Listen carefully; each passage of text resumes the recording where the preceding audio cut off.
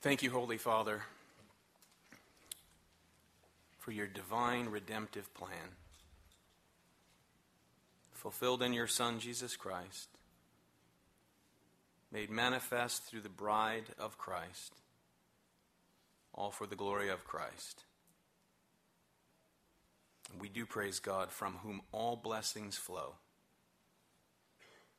Father, Son, and Holy Ghost, we praise you. Pray that you will now bless the proclamation of your word to the hearts of your people, again for the glory of the name above all names, the King of Kings, the Lord of Lords, our Savior, Jesus Christ. It's in his name we pray. Amen.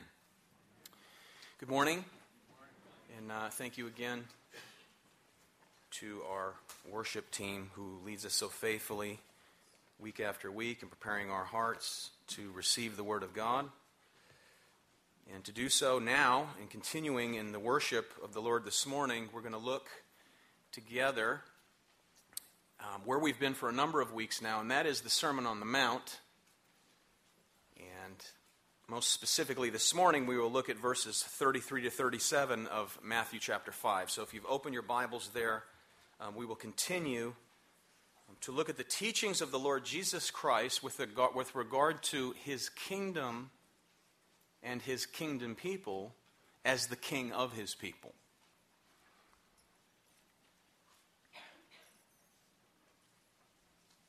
Jesus continues in this glorious sermon.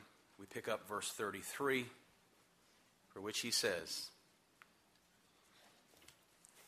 "Again,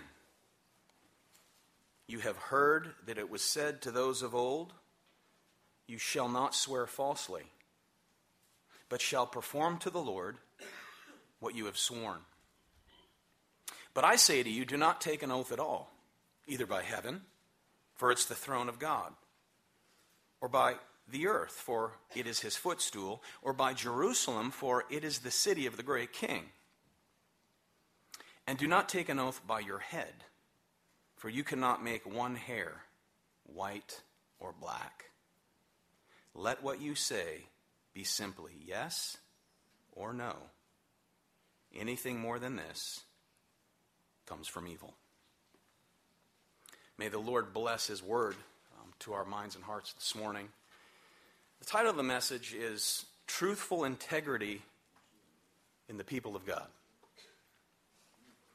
As you know, we live in a culture that has long lost its credibility for integrity and most certainly a sensitivity to the truth.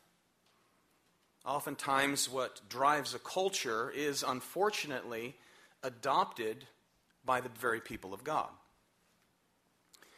We live in an age where false witness is the norm and deceit is actually expected.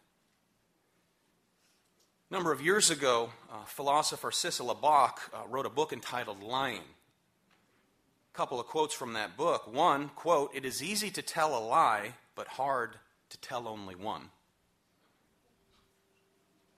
Another, quote, "We live in a day that we find the truth surprising rather than the lie shocking."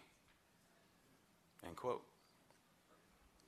And no doubt, beloved, as we listen to politicians, economic gurus, infomercial promises, we too, for the most part, expect to be lied to.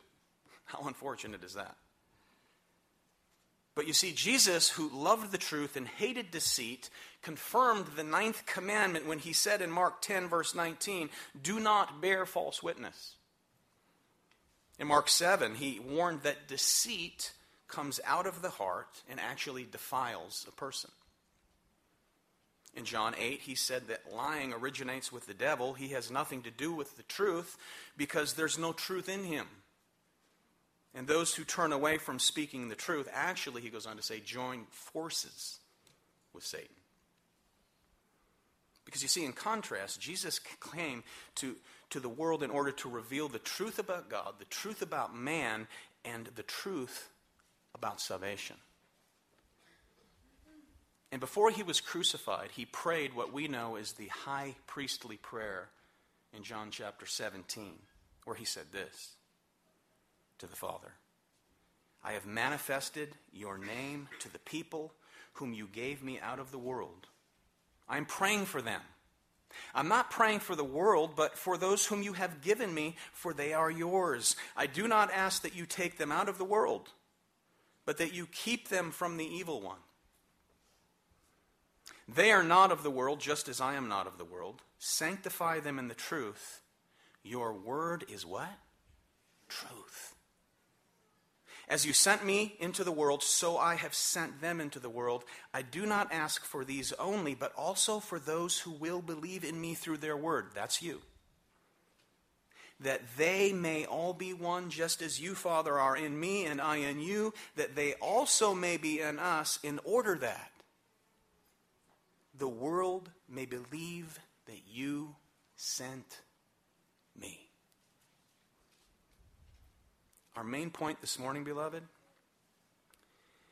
is to see the power of integrity and truthfulness within the children of God.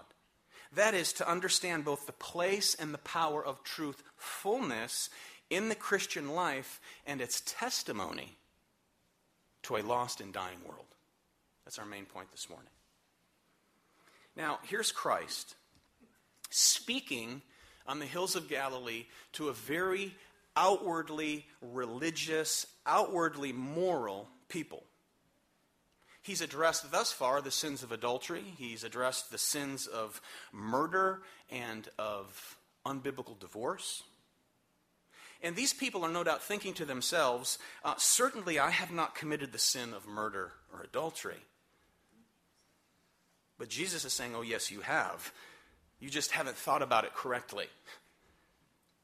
You need to realize how far this command goes. You don't understand how much you need the grace that I'm here to provide you. You haven't realized how much you need the atonement that I have come to offer. You don't realize your desperate need for forgiveness that only I can offer. Because you see, within his audience, beloved, are two groups of people. Those who are apart from him and those who are part of him. Those who are no doubt very religious but are apart from him, and those everyday sinners who are part of him, whose faith and trust are in him.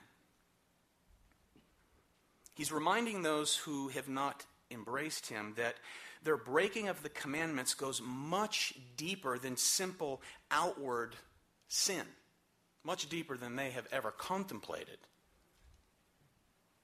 Which is further evidence why we desperately need the grace that only he can provide.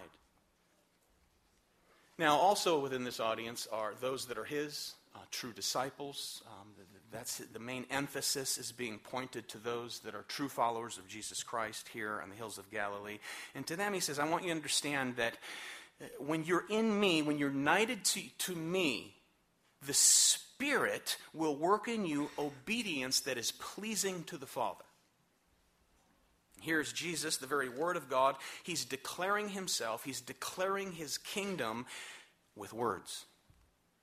Words. It's been said that God invests himself in his words. He has revealed himself to us through his words. He's revealed himself to you, beloved, by way of words. That's why Jesus is the Word. He is the living Logos. And our response to his words is our response to him. And we, therefore, as recipients of divine grace, have the ability to impact those around us with truthfulness, with integrity, with consistency that, as you know, is a long-gone paragon virtue in the culture in which we live. Long lost. And that is precisely, beloved, what Jesus is addressing in the Sermon on the Mount in verses 33 to 37. Jesus, at this time, was contradicting the religious teaching of his day. I mean, he's cutting against what the people were actually hearing in the synagogues. Every Saturday they went to worship. He wasn't criticizing the ethics of the Romans. He wasn't cutting against the philosophy of the Greeks. He was criticizing the theology of those whose responsibility it was to teach the Word of God. Saying to those in attendance, notice in verse 20, "Unless your righteousness exceeds that of the scribes and Pharisees, you will by no means enter the kingdom of heaven." Jesus is declaring here clearly that the righteousness of Christ's people, which is not, by the way, our own achievement, it is a righteousness that must come from outside of us, is the very sign of the Holy Spirit working within us, our sanctification. That's his point. We're told here that a higher righteousness is evident within Christ's people. To the people of the day, the scribes and Pharisees appeared to be as righteous as one could be, but Jesus cuts them off at their knees, and he said, it's all outward. Your righteousness, my people, must exceed theirs, and it must come from outside of you. In other words, it's Christ's righteousness alone. Because you see, the very people of God are regenerated by the Holy Spirit. They are transformed. They are renewed. And we of all people are therefore characterized by sincerity and godly uprightness, because his words, you see, his words are now our words, recipients of God's eternal word. That's why Romans 10 says this: the word is near you, in your mouth and in your heart. That is the word of faith that we proclaim, because if you confess with your mouth that Jesus is Lord and believe in your heart that God raised him from the dead, you will be what? Saved. For with the heart one believes and is justified, and with the mouth one confesses and is saved. Now, to be justified refers to our status before God: forgiven, cleansed, made new. Condemnation and accusation against you were destroyed on Calvary's cross. In addition to that glorious truth is the fact that God actually transfers the perfect righteousness of his Son to the believing sinner. So not only is one's sins removed as far as the east is from the west, but they are actually made perfectly righteous by the imputed righteousness of the Son. Not only wiping away the record of your sin, but crediting that very righteousness to your account eternally. And let me remind you that his amazing, unmerited favor and grace produces something that is very radical. It's called transformation. That is, that the power of the gospel does not end when one is justified and forgiven. He does not leave you unchanged. He does not leave you gripped by the power of sin. He delivers you from that power, which is a process, beloved, that begins at salvation and does not end until you see him face to face. So, beloved, he not only drags us out of the darkness and into the light, he actually permeates through those that are his, that very light. The light of the world. Matthew 5:14, Jesus said, you, my people, are what? The light of the world. Paul said it like this in Ephesians 5. At one time you were darkness, but now you are light in the Lord. Walk as children of light, for the fruit of light is found in all that is good and right and true. And try to discern what is pleasing to the Lord. Take no part in the unfruitful works of darkness, but instead expose them. So the imperative is to walk as those whose children you are. You're adopted into the family of God, he says. God is light. We are therefore children of light. That means God's very name is upon you, you see, because his name is our salvation. The children of God. Which means that God actually chooses to identify with you. His bride, he has chosen to identify with sinners that he came to save. And he saves them, and by saving them, transforms them into the very image of his Son. The one who is the way. The one who is the what? Truth. The one who is the life. Now, for those of you who have children, they bear your name. Amen? And anyone hopes as a parent, and you pray to God that by their lives, as they mature, that they will honor that name. Right? Whether you're a Boudreaux, whether you're a Schroeder, whether you're a Leader, a Smith, whatever you are, as your children grow and they go out, you hope and you pray that they'll honor the family name. And even more important to that is that they have the name of God upon them. Baptized into Christ Jesus, Romans 6. And thus baptized into his death, walking in the newness of life. And that newness of life provides a certain detectability to the world. That we're different. Something's different. And one of the ways, beloved, in which God's people are detectable in the world is that their word is their vow. That is, that their words are true, and therefore they need not to utter some formulated kind of oath in order to validate what they say as being true. As Jesus ministers this word, we read now his application of the principles in verses 33 to 37. And I want you to notice first that there is a truth that had been perverted. Truth perverted.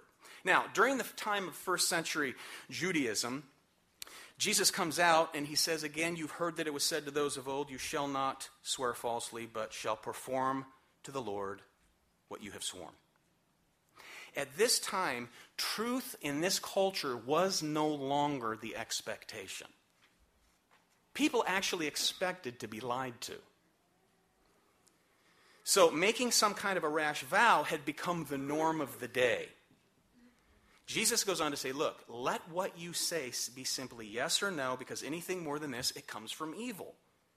Now, before we move on, does this mean, as some Christians have misinterpreted this, that if we're handed a court-ordered subpoena, that we should refuse to take an oath as a Christian? Does this mean that if we're elected to public office, that if we join the military service, that we are not to raise our right hand and that we should refuse to put our hand on the Bible and swear an oath? No, that is not what that means. This is not a universal prohibition against taking oaths in any and all situations. Okay? So let's make that clear before we move on. Very important. After all, in Hebrews 6, verse 14, God is described as confirming a promise with an oath. God himself. In Matthew 26, when Jesus stood there before the high priest said, I put you under oath by the living God. Isn't that interesting? A sinful religious hypocrite is putting under oath the living God in the name of the living God. Tell us if you're the Christ, the Son of God. And Jesus said to him, it is as you said. Under oath, if you will. Over 50 times in the Gospels, Jesus says, truly I say to you. 25 times in the Gospels, he says, truly, truly I say to you. Now, that is not because of some lack of integrity with the character of Jesus of Nazareth. It's not that he lacked some kinds of trustworthiness when he said, truly I say, or truly, truly I say. But out of love towards his listeners, he said, look, take special heed to what I am about to say. So again, this does not mean we cannot take vows in the court system or whatnot. The point is that you should not be in a position, or God's people should not lack the character where you have to offer some type of an oath in order to be taken seriously. That's all this really means at the end of the day. This has to do with the intention of the Christian heart, not the requirement of the government. If the government, beloved, requires you to take an oath, take the oath. But even so, as the redeemed child of God, made right with God, as a kingdom citizen, an oath should not have to be taken in order for us to speak truthfully. In other words, we shouldn't have to say, I swear to God. I swear that this is true. I know typically what I say isn't true, but this time I swear. Because you see, in the days before legal contracts, in the days before legalese as we know them, you know the kind of language that has this excessive amount of legal jargon. It's such as the fine points of the products you buy. You read, you need glasses more magnified than my reading glasses in order to read some of these things. Long before there were commercials that ended with product disclaimers, right? The guy that talks at the speed of light at the end of the commercial. Use of this drug may cause temporary blindness, suicidal thoughts, internal bleeding. Ask your doctor if it's right for you. That's legalese. Before what we know as legalese, in the day of Jesus, there was a type of legalese that played a role in day-to-day life with business, economy, and commerce, and it was known as oaths or vows. That's what Jesus is addressing. One of the ways of guaranteeing service or obligation in order to participate in a particular enterprise was to exchange an oath. And the habit was to take an oath or a vow against some kind of sacred object, where you would actually place yourself under the judgment of God, so to speak, if it didn't come to pass. Like, I swear, if I don't do this or follow through on this, may lightning strike me from the sky. That type of thing. So this kind of behavior, this kind of verbiage was everywhere in Jesus' day. From the marketplace and business to family to neighbor relations. I swear on my firstborn son's head that this time I'll return the the ox plow by sundown or whatever. I borrowed this tool. I promise this time on my firstborn son's head, it'll be back to you. So Jesus is getting here, he's getting at something that is much more than just mere lying, but he's revealing something much deeper, which we'll look at in a moment. He's exposing something that was inconsistent with God's people in how they live and how they spoke. Again, he said, you have heard that it was said to those of old. So Jesus is again exposing what the people had been taught was something traditional and not biblical. Very dangerous when something becomes traditional that's not biblical. Notice, you shall not swear falsely, but shall perform to the Lord what you have sworn. Is there anything wrong with that statement, biblically? Not at all. There's nothing wrong with that statement. It's perfectly fine. It is biblical. As a matter of fact, it is a combination or conglomeration of various statements about truth-telling in the presence of Almighty God. It talks about the seriousness of taking vows and then breaking them. It's not a prohibition against them. For instance, if you go back to the Old Testament, one of the things that Jesus is basically citing here, or that the religious leaders in this day were reciting, was a combination of these three texts. Number one was Leviticus 19:12. You shall not swear by the name falsely, and so profane the name of your God. I am the Lord. Numbers 30, verse 2. If a man vows a vow to the Lord or swears an oath to bind himself by a pledge, he shall not break his word. He shall do according to all that proceeds out of his mouth. Deuteronomy 23, verse 21. If you make a vow to the Lord your God, you shall not delay fulfilling it. For the Lord your God will surely require it of you, and you will be guilty of sin. So overall, beloved, Jesus is addressing here the third commandment, and that is not to take the name of the Lord your God in vain.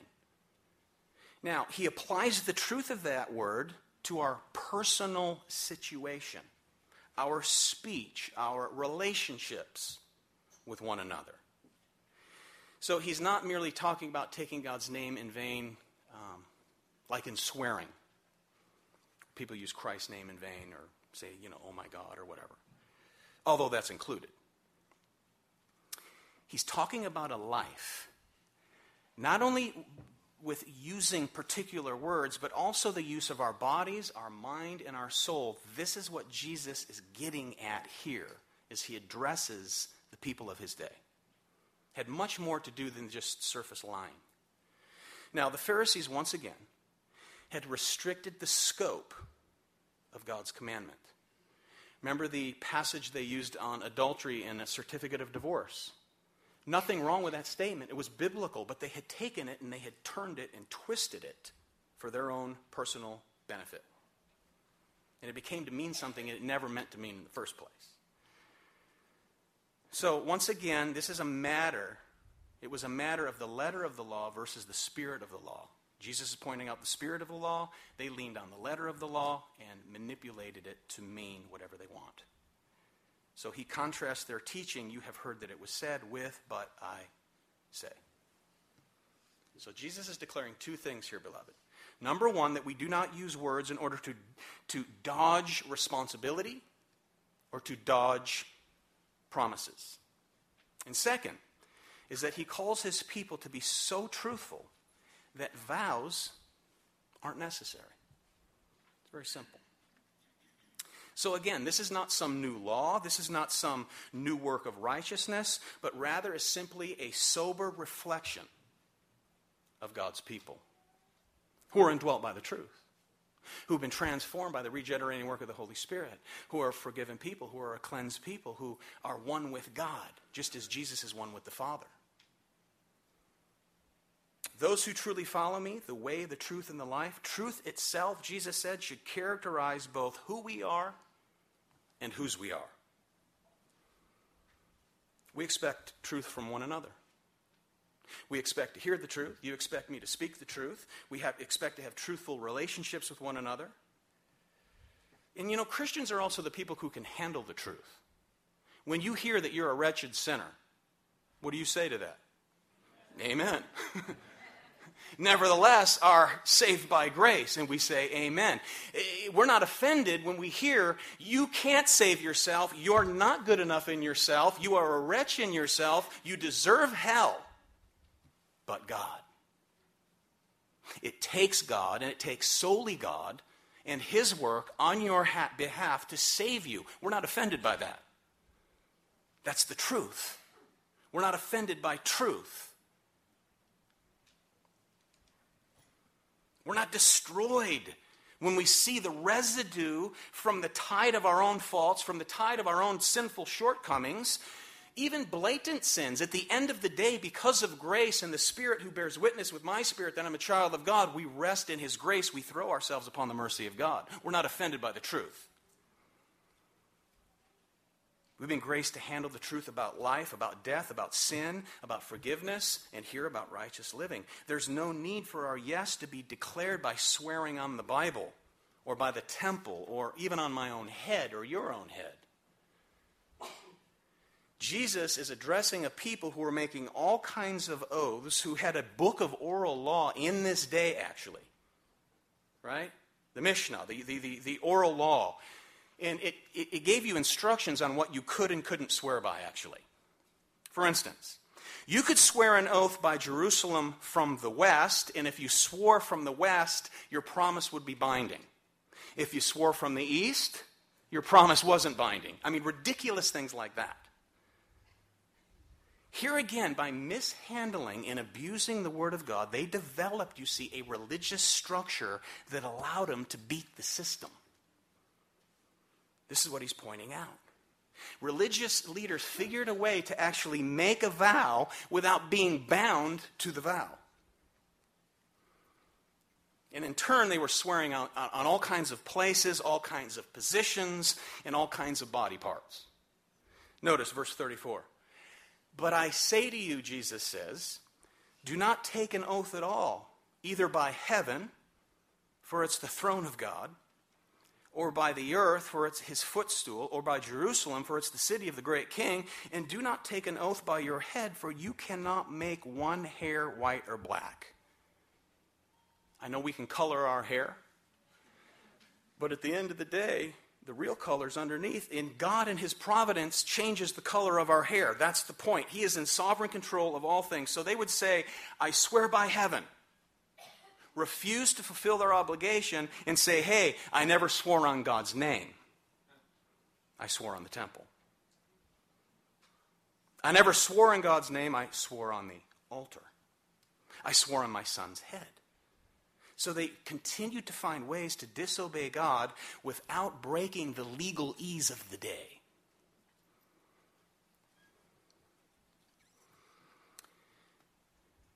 There's 5 children in my family. I was the oldest, the first of 5. And 4 of us were fairly close in age. And I was a little liar. I was born a little liar. The Bible says we're all born liars. And that manifestation of God's truth was made visible to my siblings. And when we would lie to one another, we had our own kind of legalese. And one day my dad left. He says, I'm going out to coffee with your mother. Johnny, when I get back, I want to make sure the dishes are done. You got it, Dad. So I went to my sisters and said, Dad said do the dishes. And they said, are you telling the truth? King's X, cross my heart, hope to die. So when you say that, it's like, look, it's not just my lips that are speaking this. This is from my heart. We would still lie. But there was one phrase we had. Do you swear on the Bible? I never lied when I swore on the Bible. And I don't think my brothers and sisters did either. But that was like our getcha phrase. And if we were lying, and when one of us would hold one another accountable with you swear on the Bible, sometimes we'd leave the room and not answer. But see, that's very childish, is it not? That's childish. That's unbiblical. And Jesus is destroying this kind of childish methodology that was rampant in his day. This is what they were doing. But he says here, look, God is behind every single thing you swear because he's sovereign over every aspect of heaven above and earth below. He's sovereign over the temple you're swearing on. He's sovereign over the altar you're swearing on. And he's sovereign over the color of your hair that you're swearing on. Everything's under the providence of God. So there's nothing that you can say such as I swear on my mother's grave that is any less binding than I swear on the name of the living God or on the Bible or whatever. Jesus says every word is spoken. Every word that is spoken, every word that ever has been spoken, every promise that's ever been made or broken has been made or broken under God, who is the sovereign, omnipotent ruler of all things. Every promise is a vow before the Lord, even when it's a vow to a person, to one another. So the Pharisees' thinking and teaching on this in this day was so far out of hand that Jesus not only addressed it indirectly here on the Sermon on the Mount, he also addressed it directly right in their face. And you can see that if you turn to Matthew 23.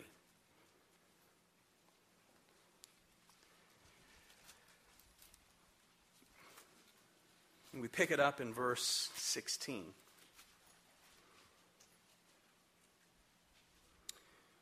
Woe to you, blind guides, who say, if anyone swears by the temple, it is nothing, but if anyone swears by the gold of the temple, he's bound by his oath. You blind fools, for which is greater, the gold or the temple that is made the gold sacred? And you say, if anyone swears by the altar, it's nothing, but if anyone swears by the gift that is on the altar, he's bound by his oath. You blind men, for which is greater, the gift or the altar that makes the gift sacred? So whoever swears by the altar swears by it and by everything on it. And whoever swears by the temple swears by it and by him who dwells in it. And whoever swears by heaven swears by the throne of God and by him who sits upon it. Notice, you blind guides, you blind fools, you blind men, you're the ones who've corrupted the culture by twisting my truth. What an indictment. Teaching others that so long as you cross your fingers behind your back, your oaths are not binding? That's what it is.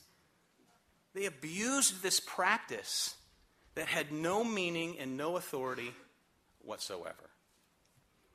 A person's word meant nothing, so swearing all these silly oaths became the norm of the day. So there you have truth perverted. Notice our last point, truth pronounced. He simply says, let your yes be what? yes, and let your no be no. Anything more than this is of evil. Cut and dry. Jesus says here, God desires truth in all your words. So Jesus' confrontation of these rash vows gets to the heart of what he means to be a person of godly integrity before the world. A person who lives what they believe doesn't depend on oaths to get by. They don't have to swear on the Bible. James 5:12 expounds on this very truth in the Sermon on the Mount. It says, "But above all, my brothers, do not swear either by heaven or by earth or any other oath, but let your yes be yes and your no be no, so that you may not fall under condemnation." And that's not eternal condemnation. That has to do more with your responsibilities on any given day. Chastening and that type of thing.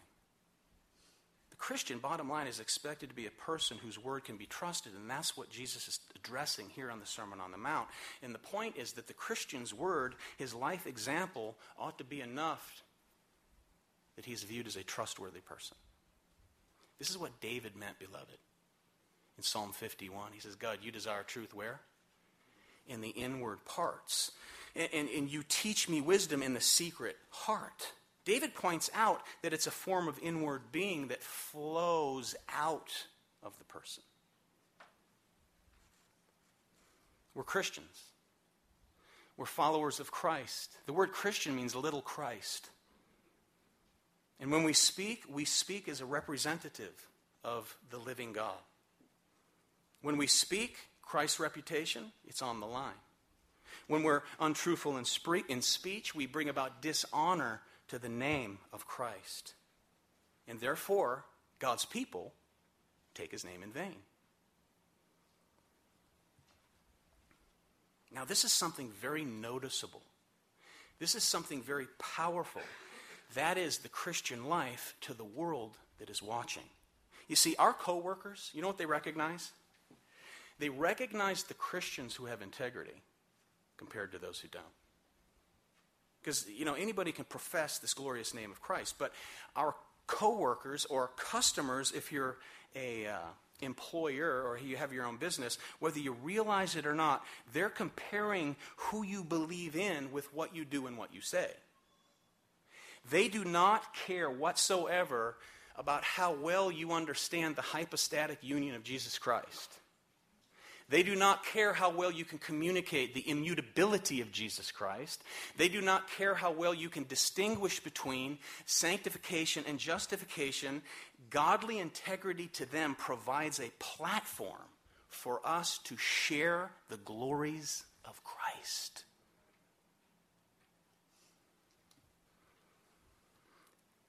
Anything more than yes or no comes from where? It comes from evil. Which means point blank, anything more than this, it's sin. Let your yes be yes. Let your no be no. God desires truth in the inward parts. In other words, our lives should be lived without a disclaimer, like the commercial guy. We don't have to say something and say, this only applies if, blah, blah, blah, blah, blah.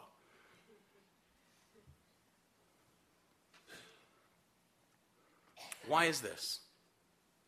Quite simply, beloved, because Jesus, who is the truth, said, I came to bear witness of the what? Of the truth. Sanctify them, you, my bride, sanctify them, my people, in your truth. Your word, Father, is truth.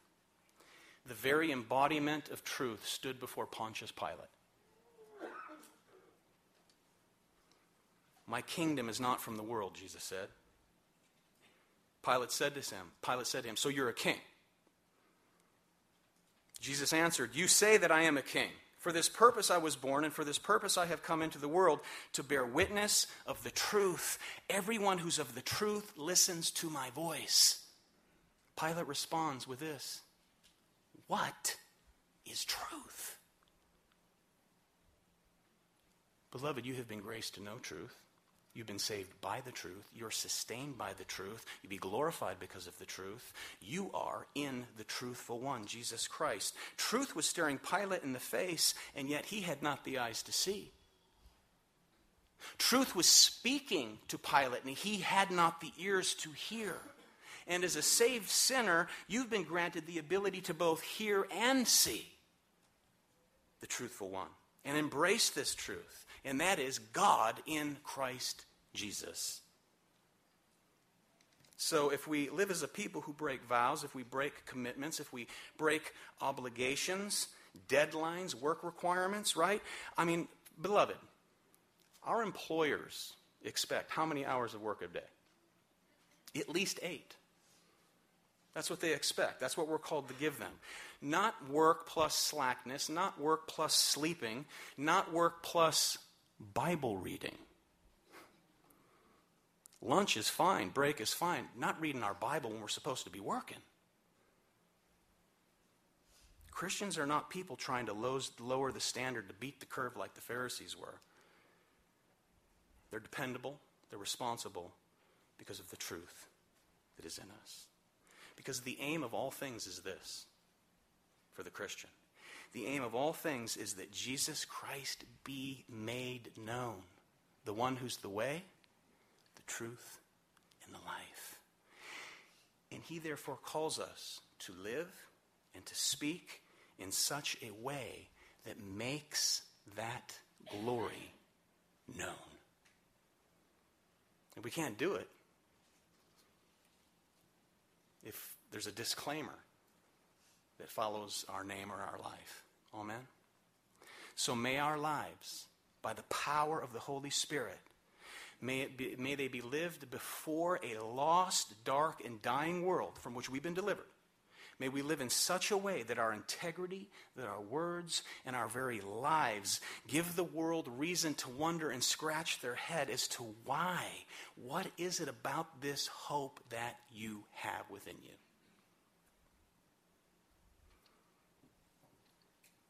Because we're the children of light. We are light in the Lord. The scripture says the fruit of light is found in all that is good and right and true. Why? I close with this. 2 Corinthians 1:20. For all the promises of God find their what? Yes, in Jesus. That is why it is through him, the scripture says, that we utter our amen to God for his glory, who has also put his seal on us and given us his Spirit in our hearts as a what? A glorious, eternal guarantee. This is who you are because of whose you are. A redeemed people by the one who is the way, he's life, and he's truth. You therefore are people of truth. We are his beacon of truth in a dark and dying world. Let's look to the Lord in prayer.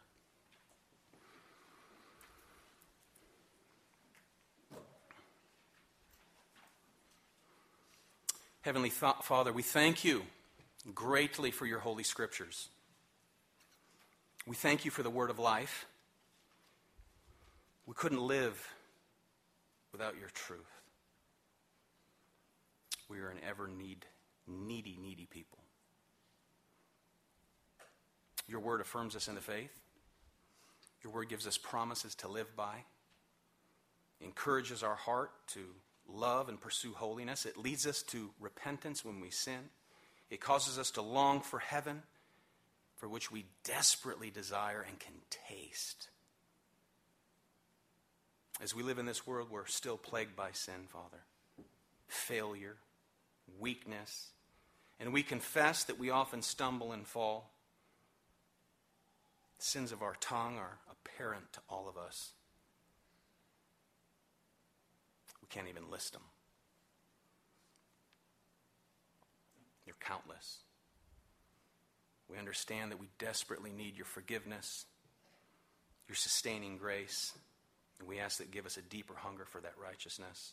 We ask, Lord, that by grace, as we cast ourselves upon the mercies of your Son, our Lord and Savior, Jesus Christ, that you would make us holy in speech, that you would revolutionize our lives so that our lives might have an influence and a validity by the power of your Spirit, so that it might transform those around us who are watching, who are listening.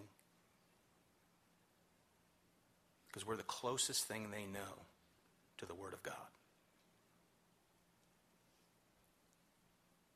We pray that they might believe, that the world would believe that you sent your Son. Sanctify us in the truth, we pray, for your word is truth. Praise you for the grace that has saved us and sustains us. We thank you for the table as we come to see the gospel made visible by way of the broken body and the shed blood of your Son, who laid down his life for many. We thank you in Jesus' name.